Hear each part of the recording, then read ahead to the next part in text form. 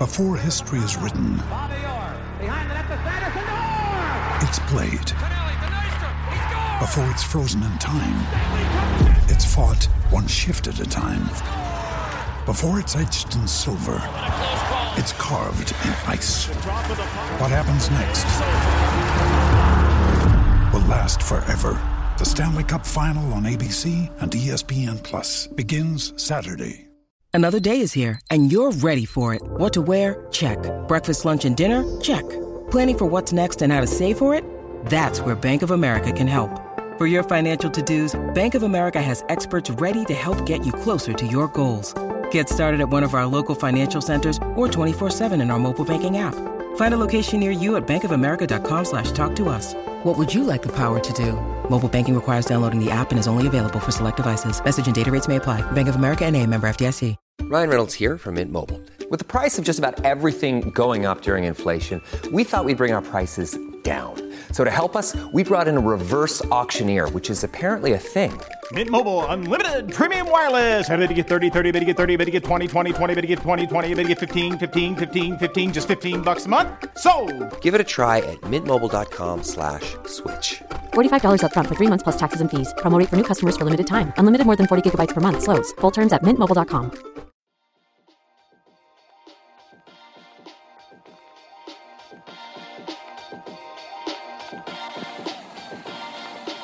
Hello and welcome to another episode of Zero Ducks Given, and we are joined by a very special guest this week. We are not currently joined by Daniel Norcross, who, I mean, God knows. It's a question as old as time itself. Where is Daniel Norcross? And more to the point, does anybody care where Daniel Norcross is? We certainly don't, so we're going to start without him. I'm joined as ever by Mr. Stephen Finn. And I'm joined by one of the other brilliant captains in the county game at the moment, in the form of Mr. Tim Murts. Tim, how you doing, mate? I'm good, thanks. How are you guys? Yeah, very well, thank you. Very well. It's nice to see you two reunited. How long did you two play alongside one another before Finney got headhunted/released? Must have been like 14 years or something like that. I joined Middlesex in 2007. Finney was there the year before, weren't you? So, yeah, good 14, 15 years. A long time.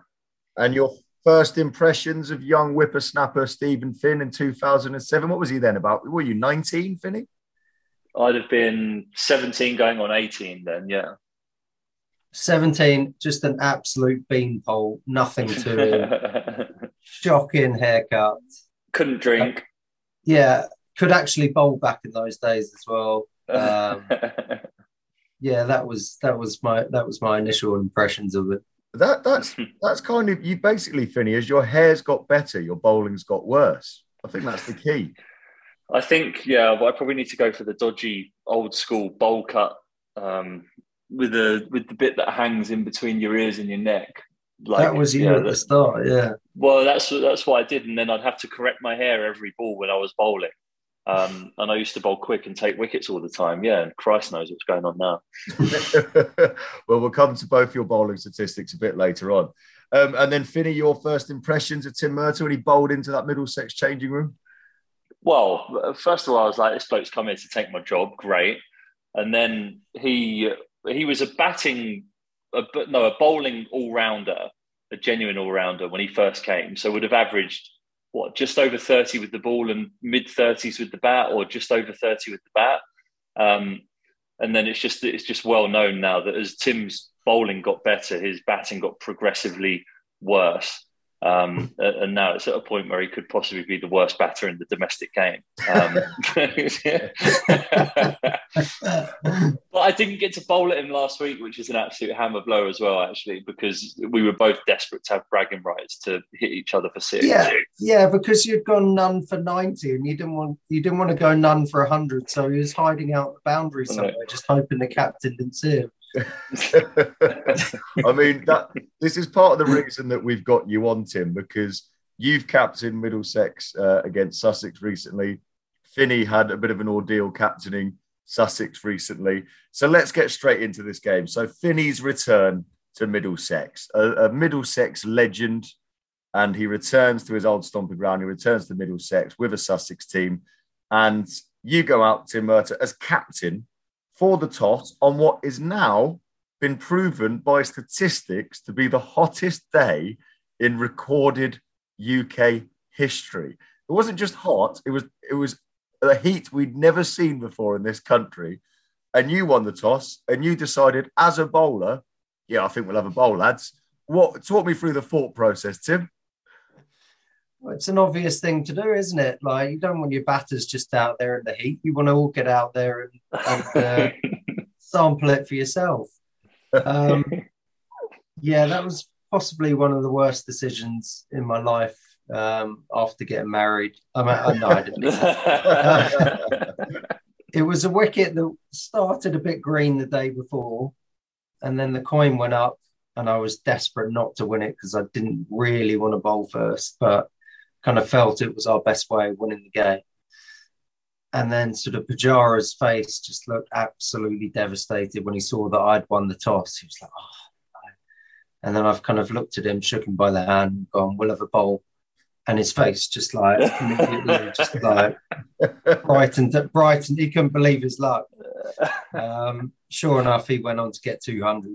Yeah, so the boys have been calling me Nasser Hussain for the last week in the dressing room, which I didn't take too kindly to begin with. But, we all make mistakes. I mean, initially, to be fair to you, looked like a genius decision. You've taken an early wicket. They're 18 for 1.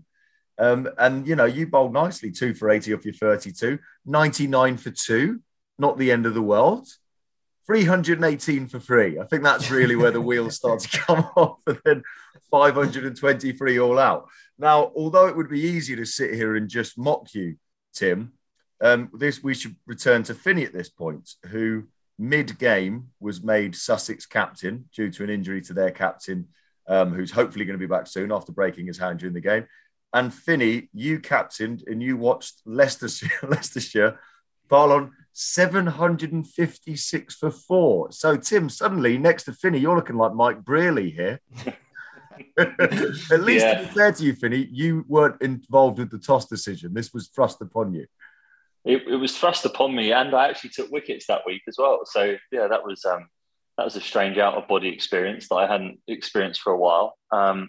The chasing your tail, it's a horrible feeling, especially when you just resign to the fact that you're waiting for a declaration and everything's in their hands. That was not a pleasant couple of hours, but marshalled the troops, got us through, and made us strong to come and draw with Middlesex the following week. It was the mental resolve that we showed in that 750 that meant that we saved the game against Middlesex. Well, you mentioned that you took a couple of wickets there, Finney. So it was 3 actually. 3 wickets, which let's give it the way your season's going this season, Finney, it might as well be 23. That was 40% of the wickets I've taken this season. Yeah.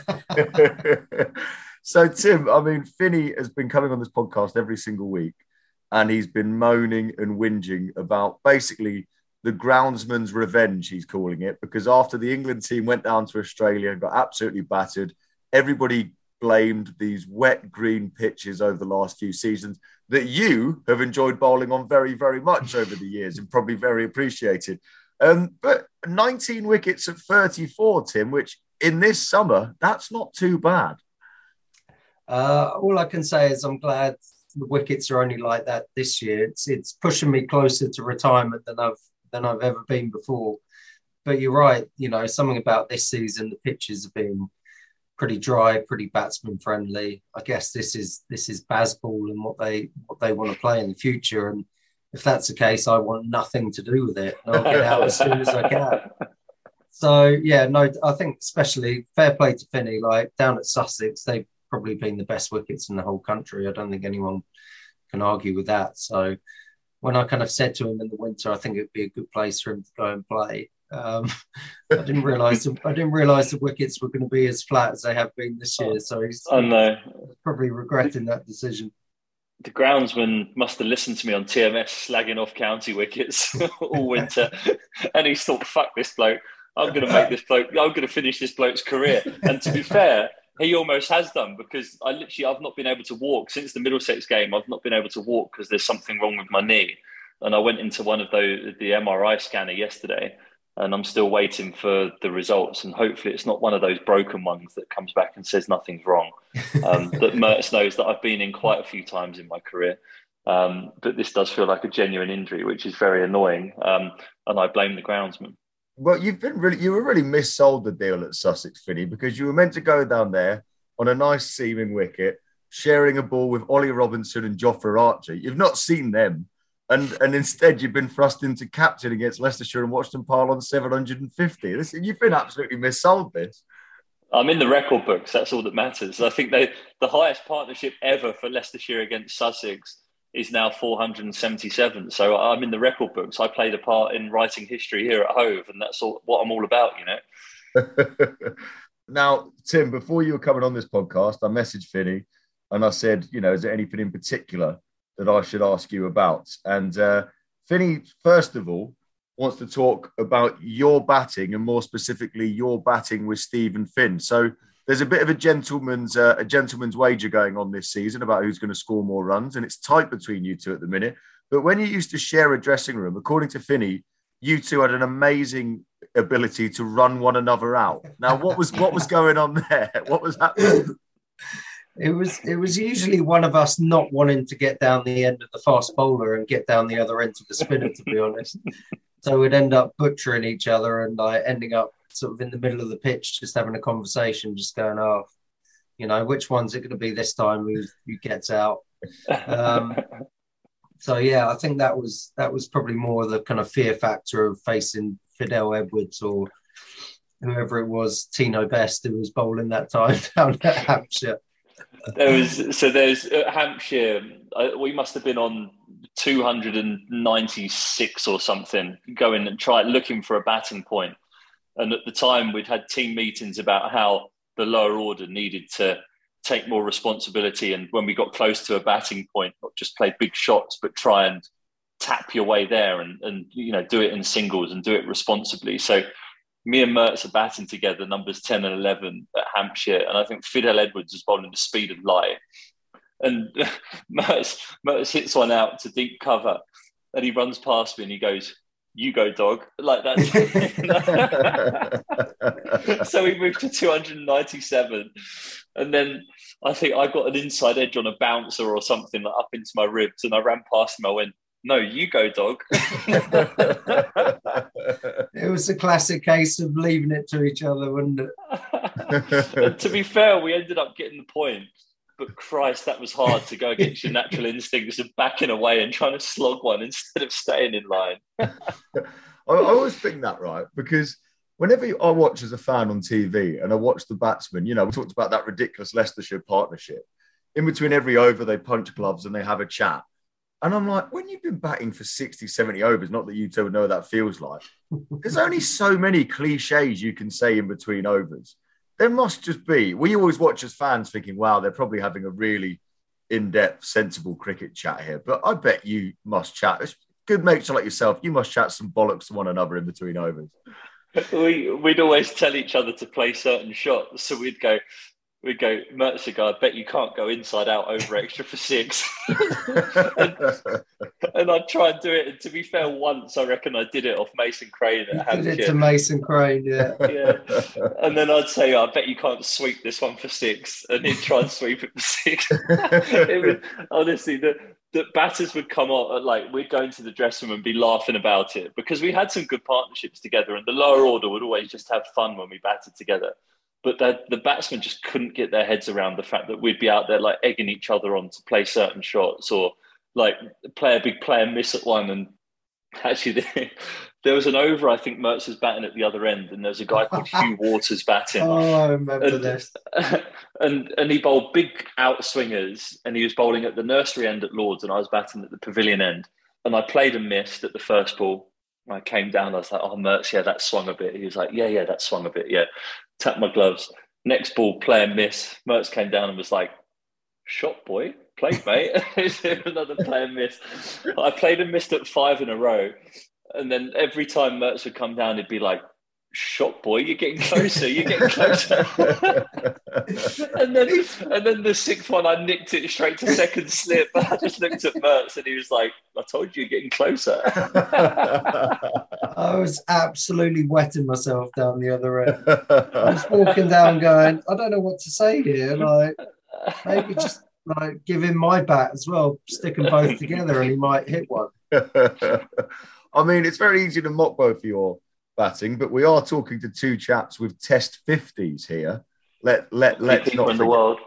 Admittedly, Tim did it in one of his free test matches, and Finney had a few more goes at it. Tim, in that brief test career that you had, where does that test 50 rank in your favourite moments of your career? Oh, much higher than my fifer at Lords against England. It's just I quite often sat in the dressing room and there's probably two or three other guys at Middlesex who have got test 50s, and I'd sort of sit down in a meeting, we'd be discussing where the batting had gone wrong today, and I'd be there, I'd be like, well, there's only three of us that got test 50s in this room, so we can probably talk you through what's gone wrong here. And just like the lads are sick and tired of hearing about it. I mean, admittedly, mine was against Afghanistan, which is probably not the strongest of test teams you could play, but I always say it was in India as well and against Rashid Khan. So I say, well, it's against the best leg spinner in the world currently in India. So yeah, that's far more higher up in my agenda than the fiver against England. It's true, because ever since we started this podcast, Finney, you've talked about your 50 way more than you've ever talked about any of your wickets or any of your bowling performances.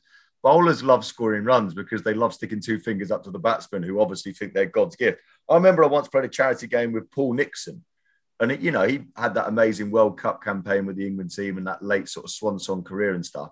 All he gave a shit about was that he took a first-class wicket. It's his favourite thing in his career. Was, I think, when cricketers do things they're not expected to do, is definitely their favourite part. Finney, didn't you immediately get sponsored by some solicitors when you scored that 50 and then get a pair in the next test match? Yes, I did. Yeah. I actually scored 20 in the next test match, and then the third test match I got a pair. I also got a bat deal with Woodworm that year as well, and they actually paid me money to use their kit for 12 months. It was a 24-month contract, and at the end of the 12 months, they were like, "No, we're not going to activate the second year, mate. You're all good." Yeah. How many bat suppliers have you used? You've been an absolute bat whore throughout the years. Well, we're not all loyal like you. What have you had? You've had Hunts County and then CP. That's it. Yeah, that's it. Yeah. Very loyal.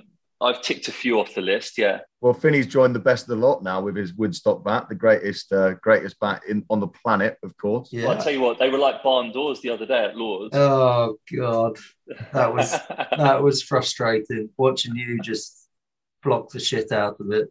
There was no way I was letting myself get out in that situation. And I got a bruise on my ribs earlier in the year, Toby. Oh yeah, we got another one.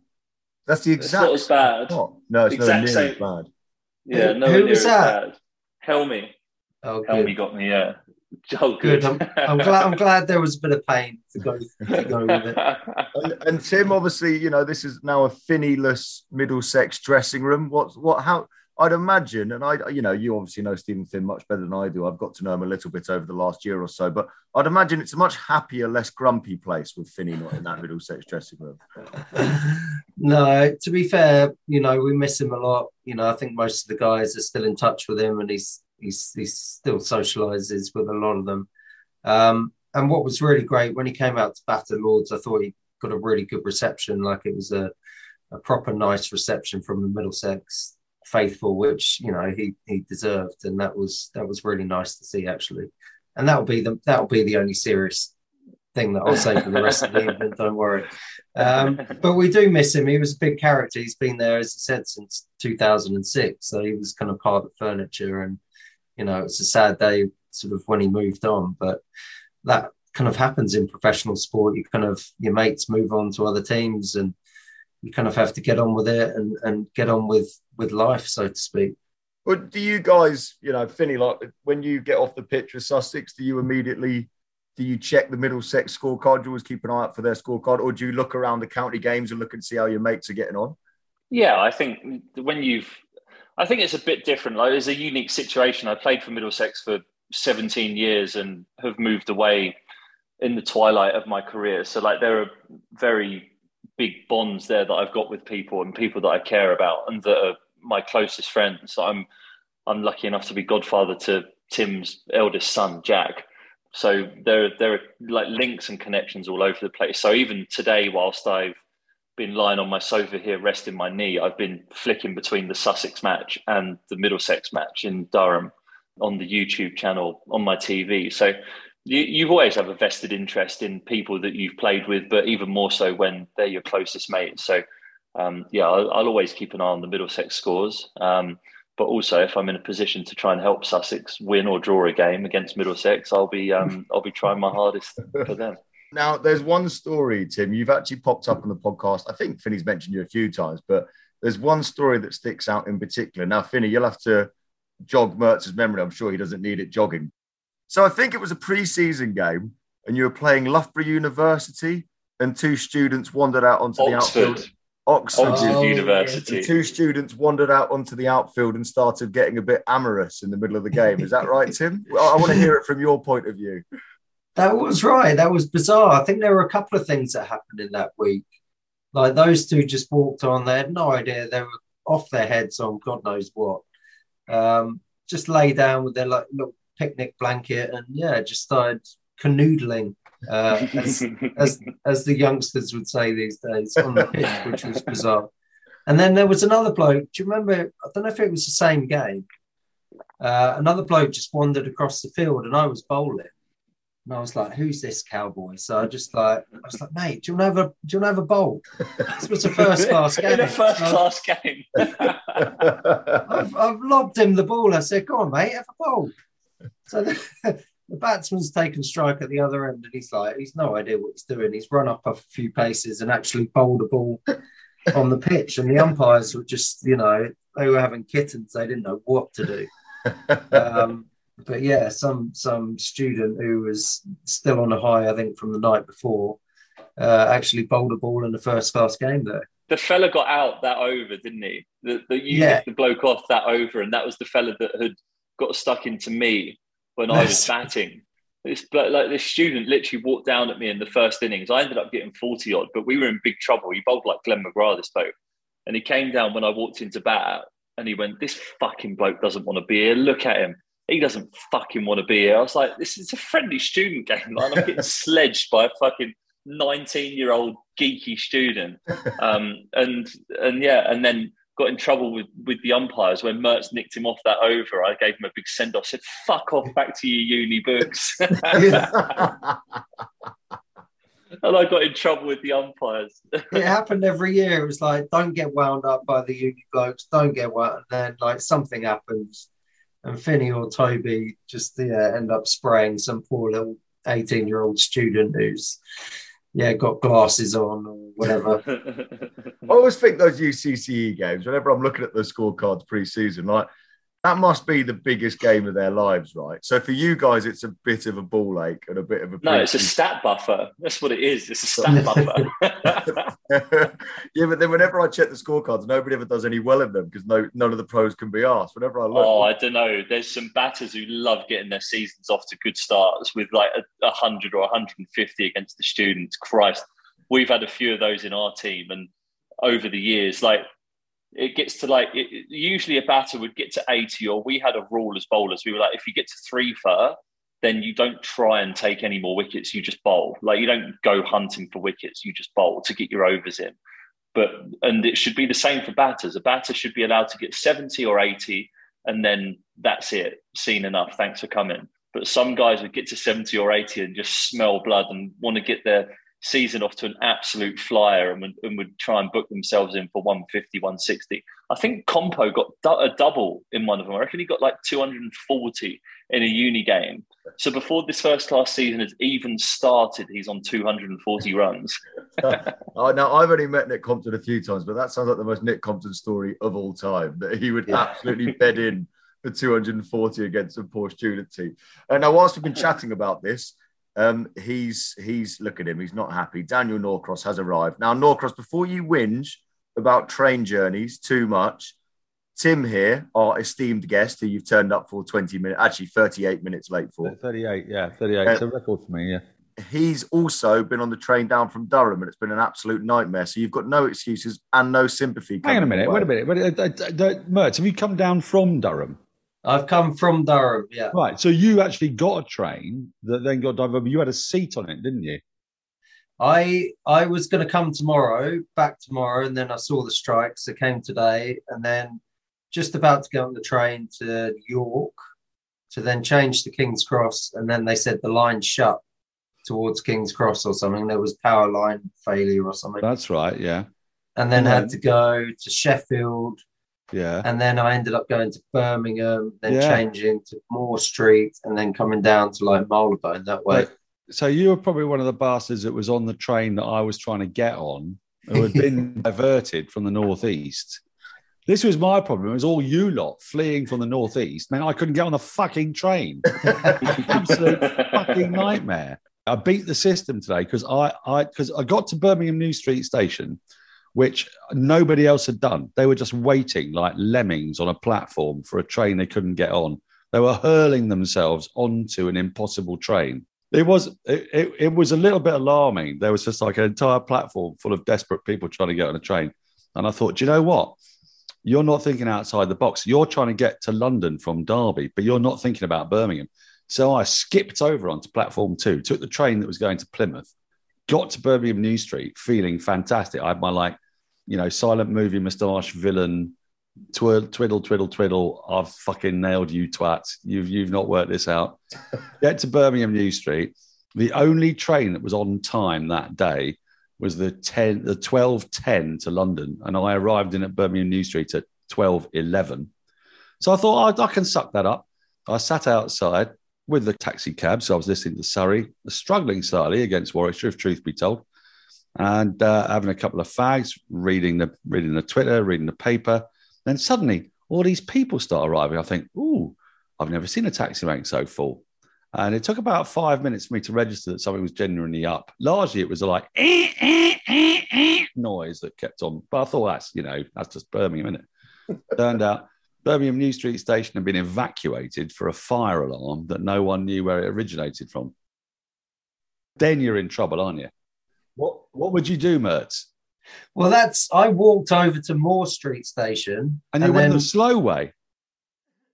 So I got into Birmingham New Street and I thought, they said, there's a train to Euston, but I was like, I live out sort of northwest anyway, sort of on the Marylebone line. I thought, right, I'll go to Moore Street and I can get the Marylebone train down to High Wycombe and then change there to get to Gerrard's Cross. That is a massive lack of ambition. I took a cab to Birmingham International while watching all these further lemmings staying on the side of the street. Go, what do we do? What do we do? What do we do? What do we do? We've got to think fast. We've got to think on our feet because it's so important that I get back to have an extra half an hour to just lie on the sofa while going how much I hate trains at home rather than on a train. That I got a cab to Birmingham International. I got a diverted train, vroom, into Euston. I was only 3.5 hours late. Absolutely made it. So how long did your whole trip take you then? About 6 hours. Yeah, From fucking Derby. Right? Yeah, I did 6 hours from Durham. So yeah, suck on that. Yeah, I am sucking on that. I'm sucking on that big time. Tim just gets on with it, no complaining. You live tweeted your entire ordeal, Dan. I was trying to follow the football, and I kept getting suggested more of your bloody train tweets. If you want to relive this entire story, Daniel Norcross literally live tweeted every single step of the way on his Twitter. So not every single step of the way. Most of my infuriation, Toby. Before you turned up, we were chatting. We're actually chatting about the season so far. We've talked about Tim and Finney's interesting captaincy techniques over the last few weeks. There is another county cricket story from the week that I want to get Finney and Tim's reaction to, and that is this ridiculous Sam Northeast innings. So if you thought you had a nightmare bowling at Leicestershire and Tim, you thought you had a nightmare bowling at Sussex the other day, it could be worse because Sam Northeast scored 410 unbeaten for Glamorgan. I mean, it's just obscene. Only hit 3 sixes as well. And I read an interview of him. You can only say arrogant lines like this after you've just scored 400. He said, weirdly, I was more nervous in the 190s than I was in the 390s. That's the most arrogant, humble brag I've ever heard in my life. Tim, you must have, bowled at him thousands of times over the years, county cricket. But he's a great player, but that's some knock, isn't it? He's a very good player, but not the kind of player that you'd put in the 400 bracket, to be honest. He's probably scored more runs in that innings than me and Finney have done in the last 3 years, to be fair. He is a good player, and fair play to him. That's a massive effort. It doesn't matter what the wicket's like, what the bowler's like. It's incredible effort to put him in the top 10 of scores of all time or something. And to put it into context, I think he's top 9, but he is the second highest scoring Englishman of all time. Archie McLaren, I know every first class cricketer is brought up on this stat. Finney will know, Murts will know. Archie McLaren's famous 424 against Somerset at Taunton in 1895. Remember it well. That's the marker that both of you have been trying to reach throughout your career. With the ball, maybe, not the bat. But really, to God, I thought it was on. It was so on. It was unbelievable. It was overnight. It was 308 not out. You got 102 in the lunchtime session. It's a complete road, right? And outrageously, they declare on him on 410. To do what? To win a game of cricket. Who gives a shit about another game of first-class cricket in the second division? Sorry, lads. But do you know what I mean? I mean, if Glamorgan win, if Glamorgan draw, who gives a shit? He could have got 500 that day. Most importantly, he could have got 425, and that game would have been remembered. Instead, he's destined to go down in the annals of cricket as one of the most unmemorable 400s ever hit in first-class cricket history. You need to spare a thought for Kieran Carlson and Billy Root. Talk about Padrash. They watched Sandor Fees get 410, and then when the wicket finally fell, they got 9 and 0. You'd be absolutely fuming, wouldn't you? It's got me wondering, Finney and Tim. I'll ask you, Finney, first. What's the biggest individual score that's been scored against you? What's the biggest knock against you can remember? I think Colin Ackerman's 270 odd 2 weeks ago was the biggest. There have been a good number of doubles. But yeah, 270 odd was the most that I've ever had done against me. To be honest, this year, I'd like to see a stat on it or someone to do a stat, but I'd imagine there have been more double hundreds this year than there have been the last 10 combined or something silly like that. Norcross can ask one of his geeky mates. Tim, can you remember bowling at anybody with a ridiculous score? Yeah, Justin the Madman Langer got a 100 against us. First game of the season. It was my first game for Middlesex, actually. We got 6. It was at Taunton against Somerset. He was playing for Somerset. We got 640 for 4 declared. Thought, we've done quite well there. Somerset got 850 for 7, of which Langer got 300 and was actually out, caught down the leg side on about 7. Not given by Van Bernholder, who was half asleep at the bowler's end. Let it go, Murts. Let it go. I can't. I was in the field for 2 days. I went for 150 myself.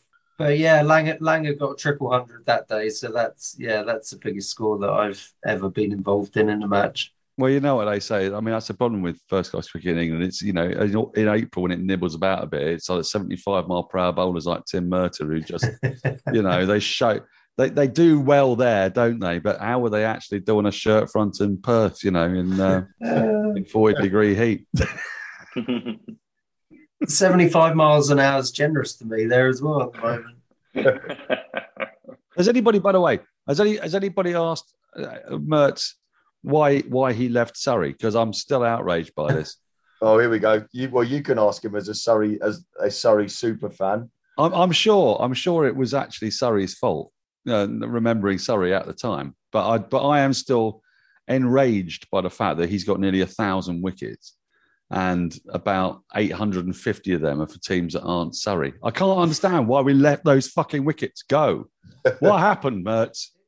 Basically, I had a year left on my contract. I was playing mainly white ball cricket, believe it or not. I haven't played a white ball game for years, but Alan Butcher, who was coach at the time, sort of did me a favour in a way. He sort of said, I'd love you to stay and sort of be a squad player, but I think you're actually better than that. And if you went somewhere else, you'd play a lot more cricket. And he was kind of looking out for me personally rather than Surrey as a county in a way. And he sort of suggested to John Embry, who was his mate at the time at Lords, that, perhaps Lords might suit me better as a bowler, to be fair, than the Oval, which it has definitely done.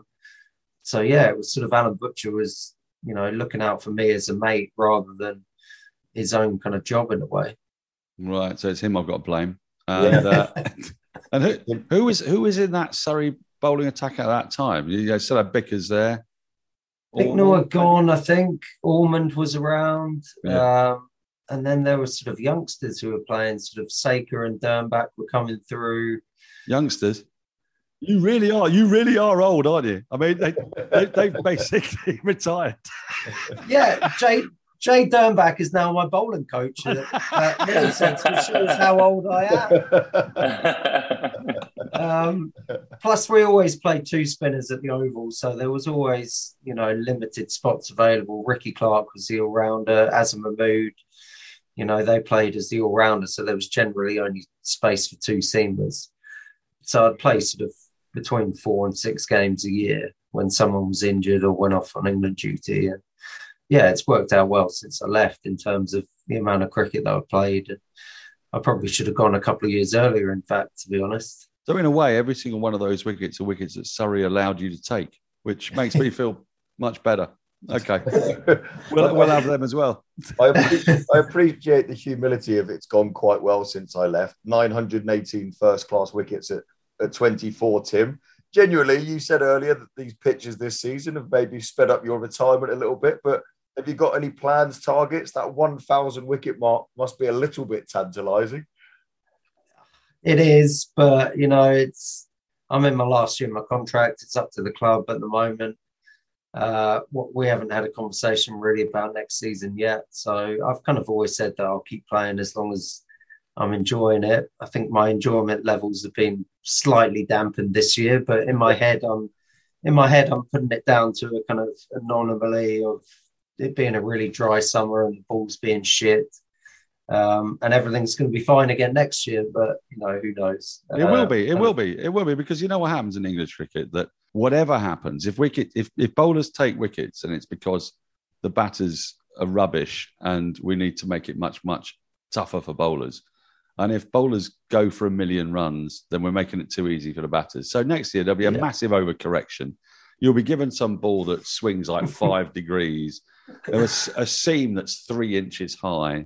And a Tiflex. Yeah. And every pitch will just be like covered in water and like have about 15 millimeters of grass on it. Yeah, next year you'll absolutely clean up. Stick around for one more year. You'll take about 95 wickets next year. All right. If I don't, then it's all on you.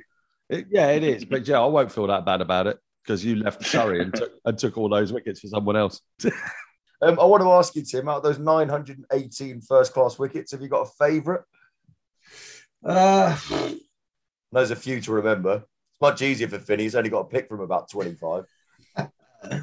I don't know. You have to say like that Test match at Lords, that first day at Lords was, sort of what an experience and what a feeling. Not finally, but getting an opportunity to play a Test match at Lords right at the back end of my career, and then to turn up and you have an Irish groundsman produce an absolute green top, which he got paid handsomely before the week. So probably those wickets on that day meant more than I guess any other wickets throughout my whole career, because the whole occasion, being at Lords, being a Test match, being against England, which is bizarre enough in itself. So yeah, probably those 5, I'd say. I reckon getting me out would have topped that though last week. Oh yeah, definitely. If it meant we won the game as well, getting you out LBW with that big in swing of the old first ball. I saw it coming all the way. Well, of all the many big scouts you have taken, Tim, Finney told us you also worked out how to get out the batting maestro that was Mr. Chris Martin of New Zealand. Apparently you've got to bowl in swingers to get him to outside edge it. Yeah, because there's no point bowling an outswinger. He misses. He's a bit like Finney was in that over against Hugh Waters, just missing 6 in a row. You've got to try and bowl for his outside edge by bowling in swingers to try and hit the outside edge. Yeah, outswing was pointless. And finally, the last question before we let you go, Tim. Finney wanted me to ask you, for all those 918 wickets, in the sort of early 2010s, whatever those years are called, how many of those wickets do you owe to Finney's bowling at the other end? Probably quite a few, to be fair, because he was bowling the speed of light, and I could see genuine fear in the batsman's eyes at the other end. And then seeing me kind of wobbling up and just putting it there on the length. Yeah, I know what I would have been doing if I was a batter. I'd have been trying to whoosh against me as well. So I'll give him credit for some of those wickets, not all of them. Yeah, it doesn't matter. It doesn't matter because Crick Info's given them to you, Tim, and that's all that matters. I'm not going to let you go. I'm not going to let you go until one last thing, because. What is this? Another fucking Surrey question or something? No. Toby and I have struggled to motivate Finney to use his bat to hit a 6. Right? There's been loads of games this season. We've looked where he's come in. And there's been no point in him doing what he actually does, which is prod pointlessly. His team's utterly screwed, or they're in a perfectly reasonable position and he bats for the person at the other end, right? He's a seasoned pro now, and we're trying to get him to hit a 6 with the Woodstock bat that he has got in his hands. A beautiful piece of willow. What kind of psychological tool? You're a captain, you've made some great decisions in your time. That funky toss bowl 41 degrees. I like that. That was absolutely top draw. So using that kind of like funky wisdom that you've got and the fact that Finney, how can you mesmerize him into actually playing an aggressive shot for once this bloody season instead of just pointlessly patting it back to the fucking bowler? I thought you did hit 6. Did you not hit 6? Well, against the second 11. No, I hit Lyndon James for a 6. Or, you did? No, Joey Everson or something. I hit a Then you got hit in the knackers. You got hit in the knackers next ball, and then you got out. In the ribs. Do you know what? He walked out to bat this week. I was saying earlier, he got a nice reception, which was, good to see. And we're sat round having a drink, and it's, as you say, 41 degrees by this stage. It's fucking hot. And I was like, right, lads, don't want anyone to say anything to Finney because he's going to want to walk out, feel comfortable, sort of be back with his mates. I was like, no one speak to him, say nothing. Everyone was like, all right, fine. And it took me about sort of 3 or 4 balls. I saw 3 or 4 forward defensives, and then I'm just at mid-off, and then he missed one. And I was just, I couldn't help myself. I was like, his eyes have gone, boys. Fucking eyes are gone. And everyone looked at me and was like, I thought we weren't fucking getting stuck into it. and then I bowled him a bumper as well, which was against the kind of treaty that we'd signed before the game that we weren't going to bounce each other. So, yeah, it just all went out the window when he got that, big forward defensive out, which was pissing us off. Something well, yeah, the fast bowlers union is no longer because you, Toby, Helmy and Yadav, all of the bowlers bowled me bouncers in that innings, and I didn't bowl one to any of them. Well, for you. You tried one to Toby and got slapped out to deep square. I just didn't want to get... My knee was fucking killing and I didn't want to get it boom back past me, so I bowled it back of a length. Finney, you've obviously played, Test cricket, faced some of the most fearsome bowlers in the world. Where does a Tim Murts bouncer rank up against all the bouncers you've faced in your time? Well, I'll tell you what, someone did get out to a Tim Murts bouncer this week, and he's not lived it down since. The coach every time, he's like, you got bounced out by Tim Murts. And he's like, yeah, I know it's bad, isn't it? And everyone's like, yeah, it's pretty bad, mate. You can't be top edging a pull-off, Murts. he's joined a very select list there. Yeah. Out of 918, how many bouncers? 3? Probably about 3. Craig Overton twice in a game for his debut. Was he threw the shot a bit early? Both times. Well, on that note, Tim, we'll let you go. But mate, thank you so much for joining us, and we'd love to have you back on another time. But really appreciate it. Get some sleep. Pleasure. Anytime. Nice to see you, man. Not bad, Tim. All the best. Cheers, guys. Cheers, mate. See you about. See you, mate. Speak to you soon. Finney, I'll let you return to. You were reading a good book, weren't you? Before we interrupted you. Yes, I wanted to just try and get myself off to sleep. It's one of my methods that I'm using at the moment to just try and dampen the mind before I go to sleep, is to read a good crime novel and just zone out that way. So thank you for being so compassionate and letting me go at 11 o'clock to read a book like that. Yeah, you're welcome. What book is it? It's called, it's written by someone called Robert Galbraith. Oh, yeah. It's a pseudonym for J.K. J.K. Rowling. Yeah. Yeah. It's about They're very good. A chap called Cormoran Strike, and we're on the fourth one. So, just looking to get back to that, really. Is there a fourth one out? I didn't realise. Yeah, there's a fourth and a fifth. Yeah. Oh, Catherine will be so excited. Oh, it's so lovely you've joined the middle-aged, Finney. Yeah. So we'll let you get back to your book, Finney, and Norcross, we'll let you get back to whatever it is. I'm really sorry I was late, by the way. But the thing was that we said that we were going to do it after the women had played the semi-final of the Euros. Yes. And, I've been doing a lot of women's cricket of late. And I was very invested in the women's football. And I completely forgot because I was doing a lot of crying and emoting with Ian Wright and kind of enjoying all the shit that came off afterwards. It was... I was invested in the football as well, but it finished at 9:52. Well, did you not press the red button? Did you not press the red button to get more? I watched some of the reaction, and then I remembered I had a podcast to record and a very esteemed guest joining us. I'm sorry about that, but I'm afraid the Lionesses they got completely forgot about all of you, even Murts, and that's odd because he's a genuine hero of mine, whereas you two are, I love you both. Don't get me wrong, but Murts is something different. But it turns out that the Lionesses. I mean, it's a thing. I'm still wiping the tears off my face. I've got genuine salt tears running down my cheeks. What a thing that was. It was. Well, at the time that this will go out, which will be tomorrow, so Wednesday, they'll be looking forward to the final on Sunday. So go on, Lionesses, for everyone at Zero. Yes. Given. And the Commonwealth Games. Don't forget the Commonwealth Games, because our other Lionesses are about to begin their Commonwealth Games campaign on Saturday off the back of a phenomenal, crunching, massive defeat of South Africa, who were, it has to be said, a little bit woeful. But two 17-year-olds in the team, Freya Kemp, Alice Capsey, Commonwealth Games, they could have a medal around their necks. Could be England against Australia in the final. Starts on Saturday, all done and dusted within a week. I urge you to watch. Well, we'll chat more about that next week, but have a good one. See ya.